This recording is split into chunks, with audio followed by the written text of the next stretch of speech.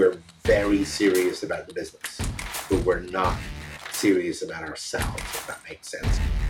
Sales is not about, that one big deal.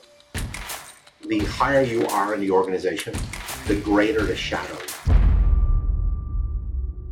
All right, Liam, welcome to the Sound of Sales today.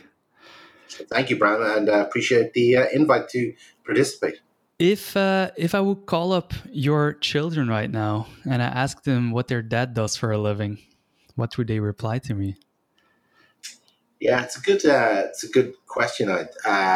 They'd probably tell you that I lead sales teams at LinkedIn. Beyond that, I don't think they actually that's not entirely true. I do have one of my kids who she's working in tech, and she was working in tech as a marketing manager, and so she knows what I do because she was using LinkedIn and LinkedIn Sales Navigator at the company that she was working at. Okay, so she has a little bit more understanding of what we do at LinkedIn than the other four kids. So yeah, it's funny when I used to work for Dell, when I used to work for Fujitsu Siemens, and my kids were much smaller. When people used to ask them what their dad did, they say, "Well, he fixes computers," right? So they've evolved on from that as they've gotten older. Yeah, and I think once you're in marketing or sales, everyone knows the LinkedIn sales solutions, of course, with the most well-known being Sales Navigator, I would say. How did you get to LinkedIn? Wow, through a very long journey that started in 1985. I left secondary school or high school, as our American friends would call it, in 1985. I initially had been thinking about going to college to study computer science. Actually, when I was 16, I wrote two computer programs, video games that I managed to sell to a software company back then that was based on the days of the Sinclair Spectrum and the Auric Atmos and those types of devices. And that market actually imploded as Sega and Nintendo launched the consoles where to play a video game. You just stuck in a cartridge instead of having to wait 35 or 40 minutes for a cassette tape to load up. Those people who are watching this and don't know what a cassette tape is, ask your parents, right? So but that whole industry changed. And actually, as I was getting ready to leave high school, I had been doing some part-time work with one of Ireland's leading supermarket chains. They offered me a job as a training manager, which I did for 3 years, got a huge amount of experience. I did night school as part of that twice a week, and learned about HR, learned about management, learned about retail and legal and all that sort of stuff. But 3 years into that, through a friend of mine, I got an opportunity to get into sales, and my first sales job actually was in Germany, selling cars to American military personnel. And from there, I came back to Ireland in 1991, got involved working for Canon. So now I was in the B2B world, and I've been in the B2B sales world since then. And worked for Canon as a rep, worked for Panasonic as a rep a couple of years later. And then in 1999, I joined Siemens as a sales manager for their channel sales business. So because when I went from Canon to Panasonic, I went from direct sales to channel enabled sales, and then that facilitated me getting a job as a manager with Siemens a couple of years later. I also worked for Brother for a couple of years, and that sort of was what I would say the beginning of me getting into the IT space. So I went from Siemens, the division that I worked for in Siemens, it was the computer and server and all that sort of mainframe part of the business. And that morphed very quickly into a company that was called Fujitsu Siemens. That was 50% owned by Fujitsu, 50% owned by Siemens. And I Was there for 11 years and started as the channel sales manager, and I finished as the managing director. And then from there, I went to lead sales and marketing at an Irish company. That was just for 2 years. It was a very interesting exercise. There's a company called PFH Technology, one of the larger IT and systems integration companies in Ireland. From there to Dell. I was at Dell for 5 years, and then just over 6.5 years ago, LinkedIn approached me for the role that I have today, which is leading the sales solutions business in EMEA and LATAM. So there's like 37 years of work history in a flash. Yeah, indeed. It's quite a growth curve. It's something I think some people can't wrap their head around it. That at some point LinkedIn knocks your door and says, "I want you." What does that do? Is it still special that one of the largest companies in the world? Of course, you were also working at another large company, but what does it do to you as a person when that email, or how did they approach you? Yeah, I mean, I've been a member of LinkedIn since about 2006, I believe. So, a couple of years after LinkedIn started, I got introduced to LinkedIn by my very first connection on LinkedIn is a gentleman called David Sibley. He's now retired, but he was running a company called People Achieving, I think the name of the company was. And they did some work with us at Fujitsu Siemens about enterprise account management, enterprise acquisition strategies. And as part of that, Dave introduced me to LinkedIn. And LinkedIn at that point had 3.5 million members, I believe, globally. And now it's over 850 million. And so when LinkedIn approached me, I would say I had a peripheral knowledge of the specific products at LinkedIn.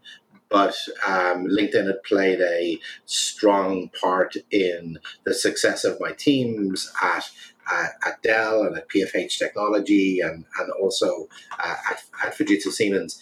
And really, from my perspective, Bram, it was about what is it that LinkedIn wanted me to do. And at that moment in time, the Sales Solutions business was pretty successful. It had an initial virality and land and expand strategy, but was at that tipping point of needing to have a bit more structure and a bit more enterprise sales, as pivoting from selling to managers and directors who would buy for their team to looking at enterprise-wide sales. And the process of LinkedIn talking to me and LinkedIn deciding to do something together was around about 5.5 months, and really getting a real understanding of was I the right person for LinkedIn, but equally as well, was LinkedIn the right vehicle for me. What appealed greatly about that role was that the business was about elevating the sales profession and making sales more professional, and that's something that I've been quite passionate about throughout my career. Is that it is interesting that sales has been for me an extremely rewarding career, and as it has been for many of my friends and colleagues over the years. However, I think it's more of a European thing that people are not necessarily overtly proud to say I'm in sales. Right? Yeah. It's I often think about when parents are talking about what their children are doing. The lady who has a son or a daughter that's a doctor is at the front of the queue to answer the question, "Oh, what are your kids doing these days?" Right? The person whose son or daughter is a sales director or a top rep at a company. I think it's not there. It's not there as a, hey, when I grow up, I want to be in sales. Okay, albeit extremely rewarding, extremely professional careers, and also I think the the reputation of sales in some categorizations. There are some sales professions that have a negative connotation. Often hear people talking in a derogatory manner about, that person's a used car salesperson, right? And so for me, in terms of having an opportunity to talk to other business leaders and sales leaders about how we can continually push the professionalism, the quality of outreach. I was pretty excited by that, and that for me was the thing that got me to resign from a job at Dell, where I was extremely happy. I spent 5 of the best years of my career during my time at Dell. It was a difficult thing for me to do, to leave that job, because I loved working for Dell. But I also, I bought into the vision that Mike Derrison, who hired me into LinkedIn, had, which was that as LinkedIn is, connecting the world's professionals and creating economic opportunity for every member of the global workforce, that what we were doing as part of that was making salespeople more productive and successful, but also at the same time elevating the sales profession and allowing people to have a better approach to their customers, which suited the customer, but also was just a more professional way to do that. So that's what I went through when LinkedIn reached out to me, and we spent 5 months talking about joining. That's pretty cool. Well, if you look back to when you first started and now, what would you say was your biggest impact on the business? Yeah, I think the biggest impact that I believe I've had on the business. We've in the 6 years I've worked for Sales Solutions, we've 7x'd the business. I can about a year ago, coming up on a year ago. Microsoft, we're owned by Microsoft, and Amy Hood shared as part of one of the Microsoft quarterly calls that the Sales Solutions business in our fiscal year 21, so last year, we exceeded $1 billion in annual recurring revenue for that year. And there are very few SaaS-based businesses that have gotten to that level of annual recurring revenue. So part of my contribution to that is getting to a level where it's not about a bunch of super clever people. It is about clever people, but it's about having a systematic approach of what you're doing, and moving from selling to individuals at companies to selling to the organization, and focusing on organizational value. So really, putting in place, hey, what works for us? What works for customers? How do we do more of that? How do we make it repeatable? How do we make it scalable? As opposed to harnessing the energy of a sales team who just happen to all be doing individually great things. It's about harnessing that power, but making it in a way that it's standardized without being boring, and standardized without dampening down innovation, but at the same time focusing on fewer things to be done better, and making sure that those things are repeatable and, importantly, scalable. So if I was about to ask you that, I have a team of 100,000 salespeople, and I want them to be great, but you're only allowed to give them 3 guiding principles. And these can be anything. It can be philosophy or an idea, whatever you have in mind. Yeah. But we can only give them 3. What would the 3 principles be? Yeah, I think it's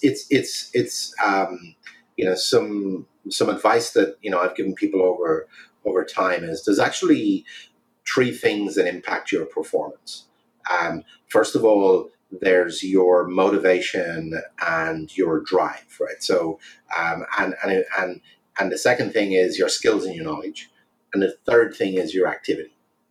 And as a salesperson, as a business, managing those 3 things in the right proportions will lead to your success. So, for example, you can have somebody who has a tremendous amount of product knowledge and market knowledge, who is extremely motivated, and therefore that enthusiasm is infectious. Yeah. But if they speak to 2 customers in a month, they're, it's, Yeah, I they're got it. not going to be successful. Okay. On the reverse of that, you can have somebody who's not so knowledgeable, not so skillful, who is equally motivated, and they see 100 customers a month. That person's going to get lucky. Now, so ideally, what you want is you want somebody who has the right level of skills and knowledge, who's highly motivated and driven, and uh, does the right level of activity, which will determine their success. And really,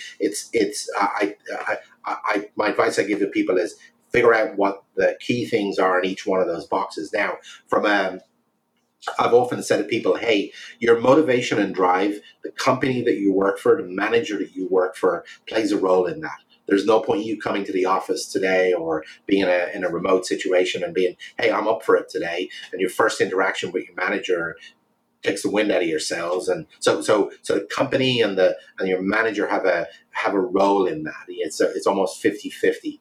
When it comes to your skills and knowledge, that's also a cooperative thing. It's like, hey, the company and the manager you work for have a responsibility to improve your skills and knowledge, but equally, you've got to have a growth mindset, and you've got to have an approach which is, hey, I should always constantly be learning and improving my knowledge. But when it comes down to activity, 90% is on you, and 10% is on the company or the manager that you're working for. And the 10% that's on the company and manager is for that company and a manager to be minimizing the amount of time that you're not doing stuff that's going to help you achieve your goals. And so not having unnecessary sales meetings every day, or whatever the right cadence is, depending on different companies. But if companies and individuals focus on those 3 buckets or 3 areas and have those in the right proportion, then just success becomes inevitable. I think the manager aspect in there is super important. You hear that from a lot of salespeople, that if the manager Absolutely. brings stress to the table, it infects everyone on the team. Mhm. How do you try to be the best manager possible to your team? Yeah, I think it's about showing up as the person that needs to be in the room at the time. And that is that your depending on the higher you are in the organization, the greater the shadow that you cast on the organization. And also, um, I often say this to managers: is like, hey, imagine a scenario we're in the office, and I am sitting at my desk, looking like I'm, like in the worst pain in the world, and I'm clasping my head in my hands. Okay, now people are looking at me going, there must be something going on. The business must be in trouble. Like whereas if it's one of their colleagues, they'll walk over to them and say, hey, you okay? And it's like, oh yeah, I've like got this massive headache and I've had it all day. So therefore, everything that you do as a manager has a multiple of interpretations by people. So therefore, you have got to show up with intention. So if your intention is, hey, we need to be very serious about this topic, that I need everybody's intention is that that's the intention. If it's work has to be fun, and therefore having that intention to go, it's fun when it's fun. We're serious when we're serious, and really trying to be as transparent as possible so that people are not filling in the blanks, and trying to read between the lines, even if it's not between the lines. And I think the whoever's leading a business or leading a division is important to the cultural zeitgeist of that team or that business. But the most important person is the individual manager that you that you report to. That's the person that is that last mile of motivation. That's that person where if you love working for the company that you work for, you are inspired by the CEO or by the divisional leader. But if you're not inspired by the person that you have to have one-to-ones with, that you are dependent on for individual coaching, you're going to leave that company. Right. And also you're not going to be at your best. And, when I think about my career, it's the people that I reported to at individual points in time made the difference to me, not the companies that I worked for, not the roles that I had. It was that the various people that I've worked for over the years have invested in me and invested in the relationship with me as a person on their team, right? And it's a critical difference. Mm-hmm. If you look back to these people, what particular situation shaped you to be the leader that you are today? Yeah, it's a great question. I think that I've worked for some incredibly phenomenal people, but the one that stands out for me in the arc of my career is that in around 2002, I got a new boss at Fujitsu Siemens Computers, and I at the time I was the channel and consumer sales director. I think I had about 16 people working downstream of me in the two different parts of the business, and we were extremely successful. Like we were in the consumer business, we were number two behind Dell in Ireland. Our channel business, we were everything that could be green from a metrics perspective for that team, relative to our peers in the rest of EMEA. We were if we weren't number one, we were number two. Right, highly performant team. And I remember my new boss, a lady called Neve Spellman, sitting me down after her sort of 30, 60, 90-day observation thing and saying, hey, I've got some feedback for you. And here it comes. It was, with the way you manage, you have reached the pinnacle of your career. And for me, that was a little bit shocking because it was like, whoa, and if I'm honest about it, I was somewhat insulted by it because it was like, hey, I'm fantastic, right?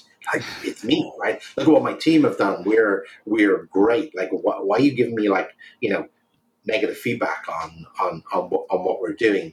And she was very clear on what she meant, because I had a style of management back then, which was literally, she followed on saying, I could tell you were a computer programmer because your approach to management is the same as someone's approach to computing, right? And literally, my team would get instructions like this from me. It was like, do this. If this happens, do this. If this happens, then do this. And if this happens, do this, or this. And if this happens, come back to me, okay, for further instructions, right? And that literally was, and her point was that, hey, you're doing a great job of managing 16 people. It's somewhere between 12, 16, I can't remember the specifics. But if you need to manage 100 people, this is not going to work for you because you don't have enough hours in the day to be able to punch card program your people.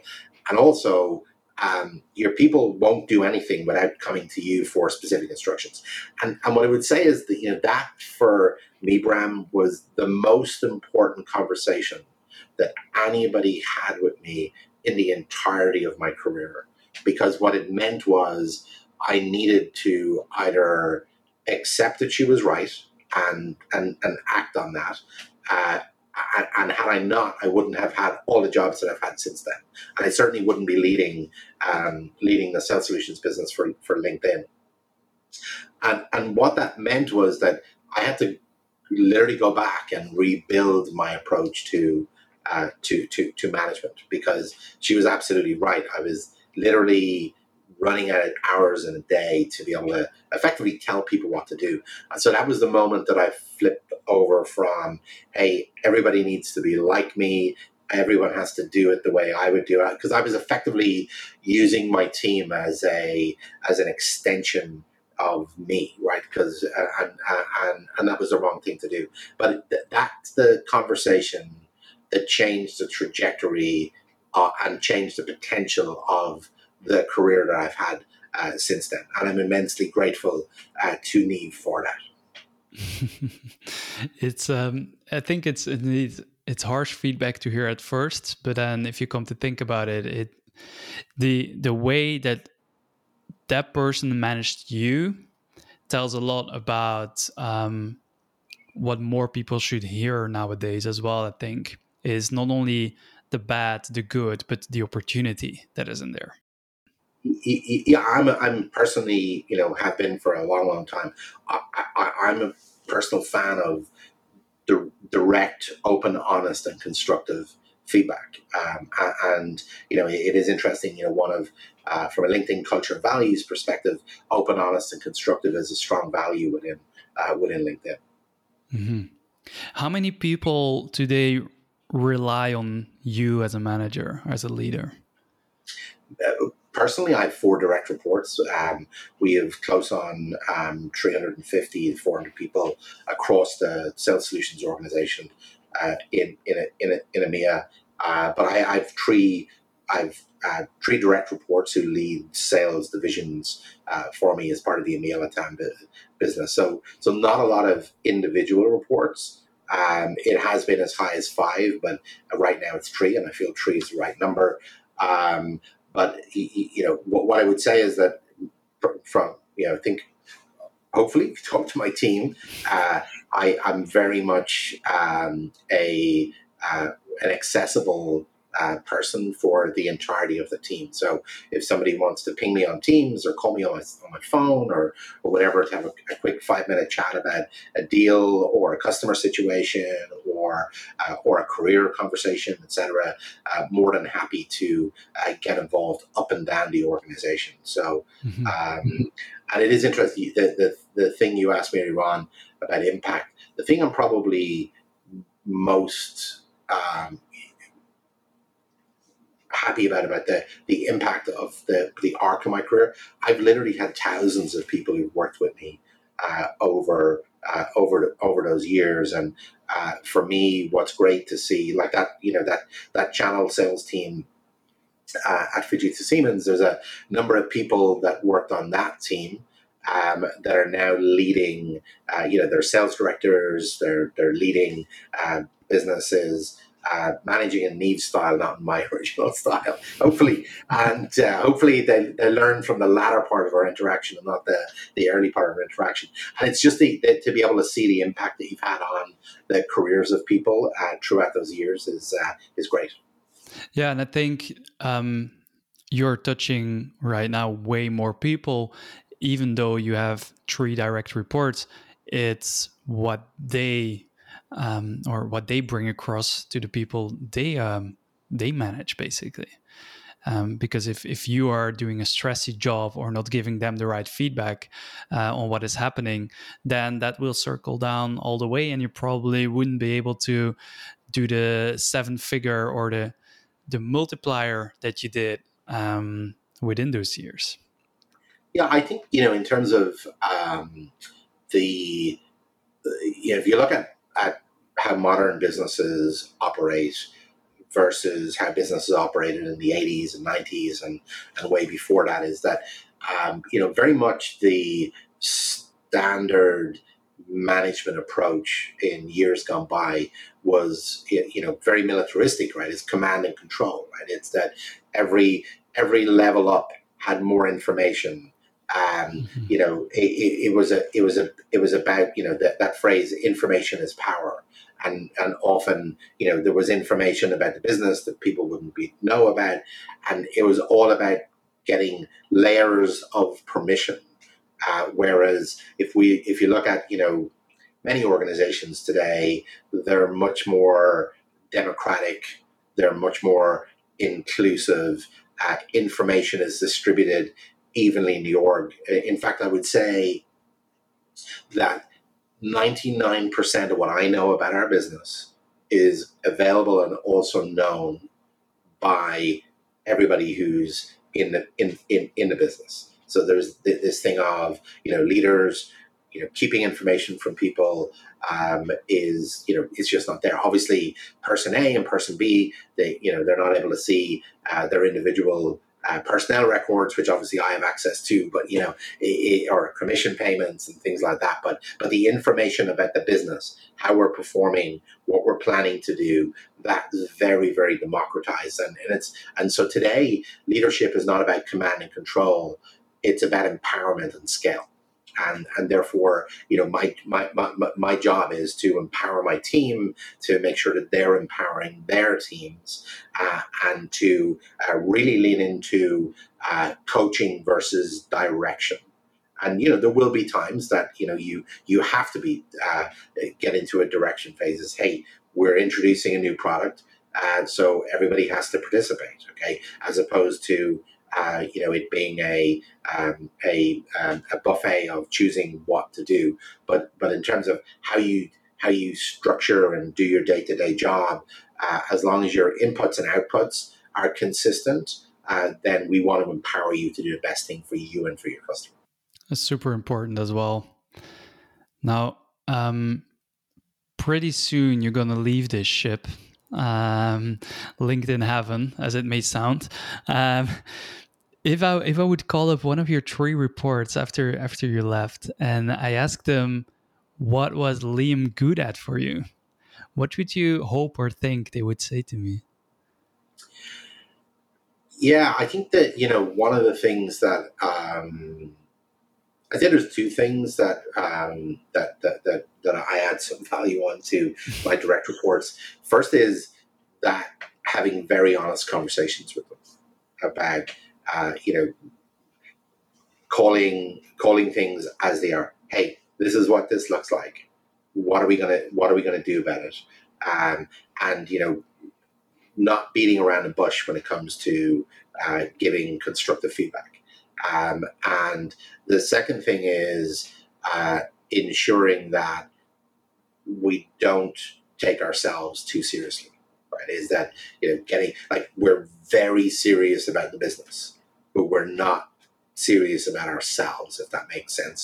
So making sure that, hey, there are very few situations in a work context where you can't bring some amount of levity or humor to the situation. Even if it's a difficult situation, it's a difficult customer situation. We shouldn't get to a point where we get so serious that it's bringing stress into people's jobs. And I often say, hey, there are truly stressful jobs. At the end of the day, we may feel under stress, but if something doesn't happen at LinkedIn,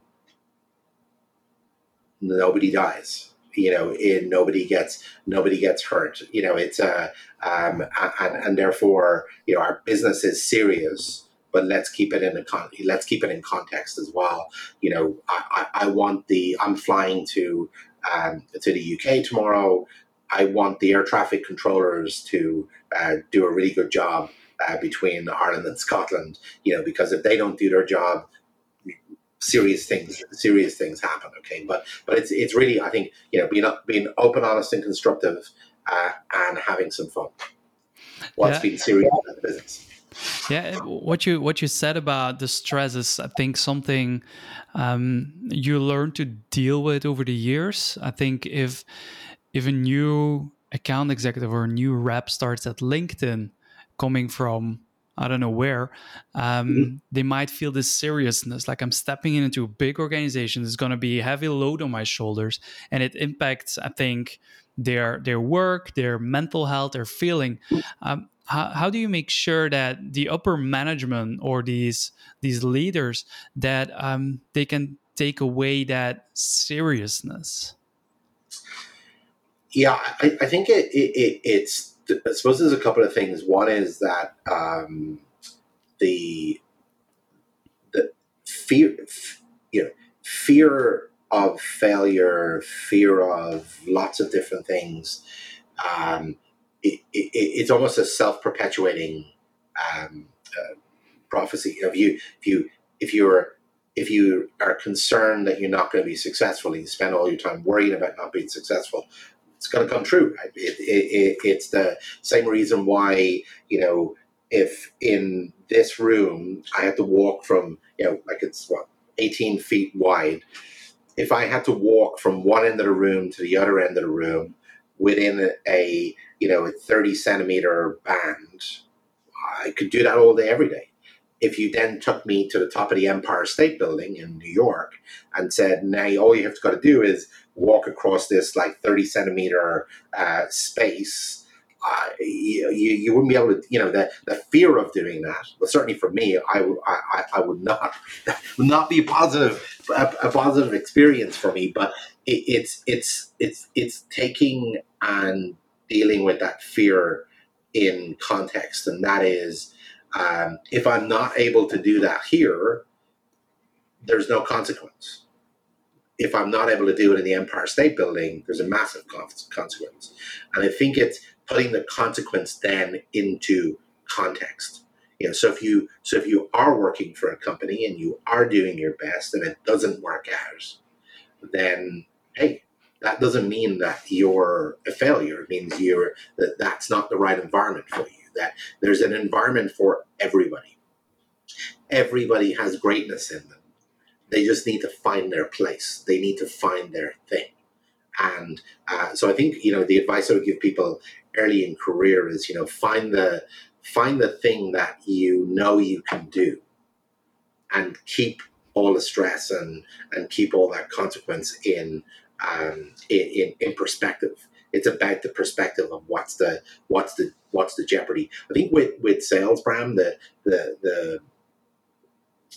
it's got the potential to be hugely rewarding, but it does come with the stress of the unknown, right? It's and therefore, but you need to accept that as it's part of the environment. And if you can do that, if you're in sales and you are absolutely paralyzed by fear and anxiety, maybe sales is not your thing. Maybe you need to find something that's a little bit more, hey, you have a defined input, a defined output as a result of that, and therefore you're not feeling that uncertainty. And I think that's reflected in the opportunity, the earning opportunity that a sales career offers people, is that it's generally in most organizations that I've worked for in 37 years, the salespeople will be some of the highest paid salespeople at the company. Even if that's an engineering company or it's a product company or it's a software company, you typically get that the sales community are amongst the higher earners in those companies. Yeah, and I think that's where the stress sometimes comes from with newcomers, is that there's a high reward, and that brings again the stress with it, because in sales you have to, people often, like you said in the beginning, they often think diminifying about it, because everyone can do it, everyone can, but it's not the case. You often need a certain amount of skills, a certain amount of skill set, how to craft your emails, how to do cold calling, like all that stuff, which brings extra stress in the situation where there's a quota above your head. Yeah, look, I think it's like anything in life. I'd love to be able to play the piano. I'd love to be able to play the guitar. I'd be much cooler if I could do either of those two things. But I don't actually have musical aptitude. And it is because I've tried both of those things. It's terrible, right? And as for singing, I definitely can't sing. So that's not my thing. So you have to have a core natural aptitude, and then on top of that, you can build the skills, the knowledge. You can, like I didn't come out of high school knowing how to structure an account plan or a pursuit plan for a large enterprise company. I know how to do that now, because I've received training, and people have opened my mind in terms of a process and methodology, etc. But you need the natural aptitude, and if you have the natural aptitude, the stress should become secondary, because it's a process. Like right now, I can advise somebody that, hey, to be successful doing a specific job at LinkedIn Sales Solutions, here's how you need to be thinking about the sort of pipeline you need to be generating, the conversations you need to have with your customer, the knowledge that you have around our products and our services. And if you have that knowledge, you bring it to your customer, you do the right level of activity, then success becomes inevitable. But you have to do all of those things. Sales is not about, that one big deal. It's great when people, win a large deal, an expansion with an existing customer or a new customer, but often it's the process, run rate driven activities that you need to do. And if you're not doing them, you're not going to be rewarded by your customer, because you're not, it's a process. And therefore, if you extrapolate that, it's no different to if your job was working in a warehouse and you have to move boxes from a production line into the back of a truck. There's a way of doing it. There's a certain amount of them that you need to move every day in order to be deemed successful. It's really breaking it down into, if you're doing the right things, if you've got the right skills and knowledge, you've got the right motivation, and your company is offering value to the customers that it's trying to serve, success becomes inevitable. In all those years that you managed people, and you've seen a lot of them, what do you think is the biggest difference there between that 1% of salespeople and the B plus players?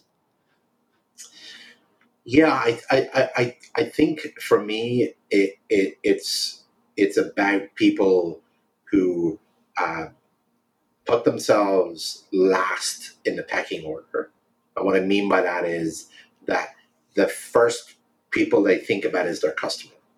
Is this going to be valuable for the customer? Is it going to be valuable for, is that customer going to be a valuable customer for the organization you're working for? Is there a fit there? And then don't really think about themselves at all. And therefore, it's almost, I know, sixth sense, like from a customer, is like, hey, this person's not interested in just selling to me. This person's interested in helping me with my business. And I encourage people that if you have a customer that is willing to buy something that you don't believe they're going to get real value from, tell them, hey, I get that you want to buy this, but is this the right thing for you to do right now? And that could be the customer's excited about doing something, but they don't have the right structure in place internally to roll that out. So they're going to buy it. It's not going to be successful. And then that has, whether you like it or not, that has an impact on your long-term relationship with that person. You'd be much better off saying, hey, right now, I don't believe you're ready for this. I think that the right environment for you to procure the service or the software or whatever, you're going to need to have a rollout plan. You're going to need to have somebody at your organization who's responsible for this program. You're going to need to have, et cetera, et cetera. And then therefore, I don't want to sell this to you today.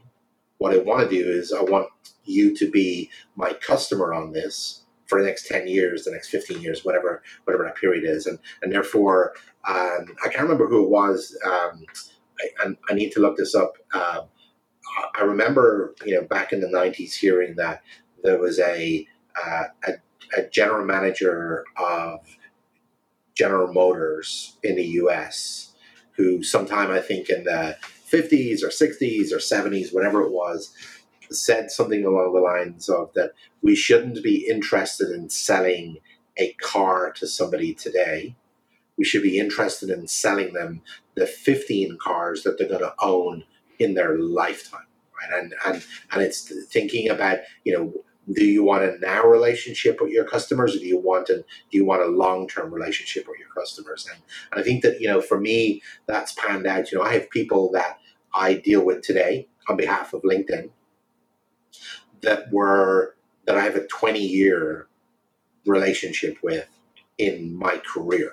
And therefore, having those interactions that are repeatable and scalable are important. So always put the customer first.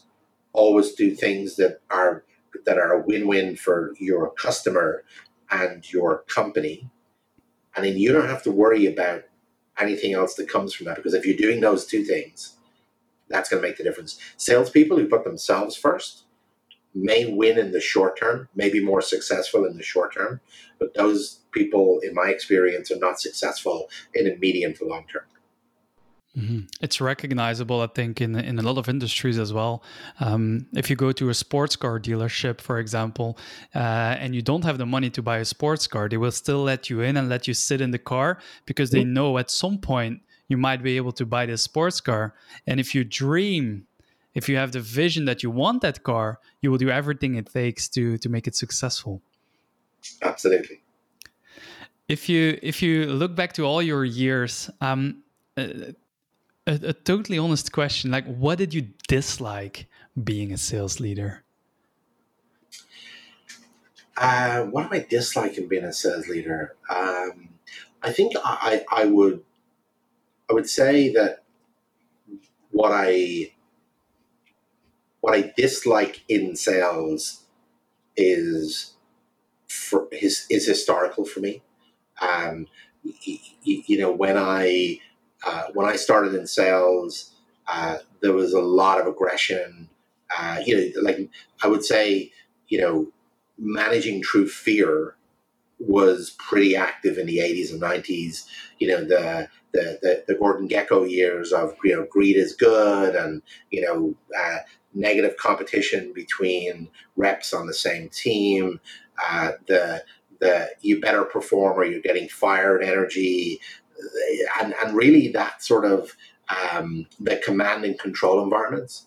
And that was how things were done. And I'm really happy to say that in most organizations that's gone now. I know what I say to salespeople that I come across that are not working for LinkedIn, and people who reach out to me for advice is like, hey, if you're a salesperson right now and you're in a command and control environment and your boss is managing through fear, here's my advice for you: leave.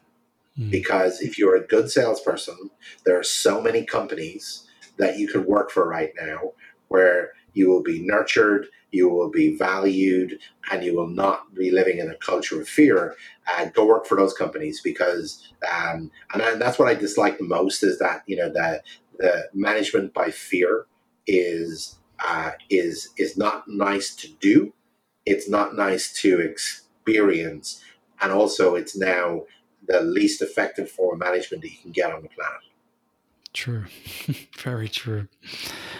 Liam, we're nearing the end of the episode, so I have one more question for you, which is, if I could give you a billboard at the side of the road, it's nothing related to sales right now, it's just a billboard at the side of the road, and you could put anything on it, what would you put on that billboard? I think that for me, to send a message to the most amount of people possible in different scenarios, I'd put, don't be afraid. It's probably not going to happen. And so many people worry about so many things that don't happen. And by the way, it's advice I constantly give to myself, right? Is that it is live in the now. If there's very few things that can happen to you that are totally disastrous, right? And clearly, if somebody's just being diagnosed with terminal cancer, that's a pretty thing you should worry. You should worry about that. But putting things in context about, hey, life's too short to worry about. Are stress yourself out? Am I going to hit my quota this quarter? Am I going to do this? Is this going to happen? Because in reality, if you write down all of the things that you worry about, then go back and look at that list. The vast majority of the things that people spend cycles worrying about, they never happen, or they do happen, and it's the best thing that ever happened to you. Okay, so and that's the other side. So live in the now. Don't worry. It's probably not going to happen. And if it happens, it happens. If it happens, it happens. Deal with things as they come along. With these words, Liam, I would love to thank you for joining me on The Sound of Sales and sharing your insights on your career and how you roll things. Thank you, Brian. It's been a pleasure to talk with you.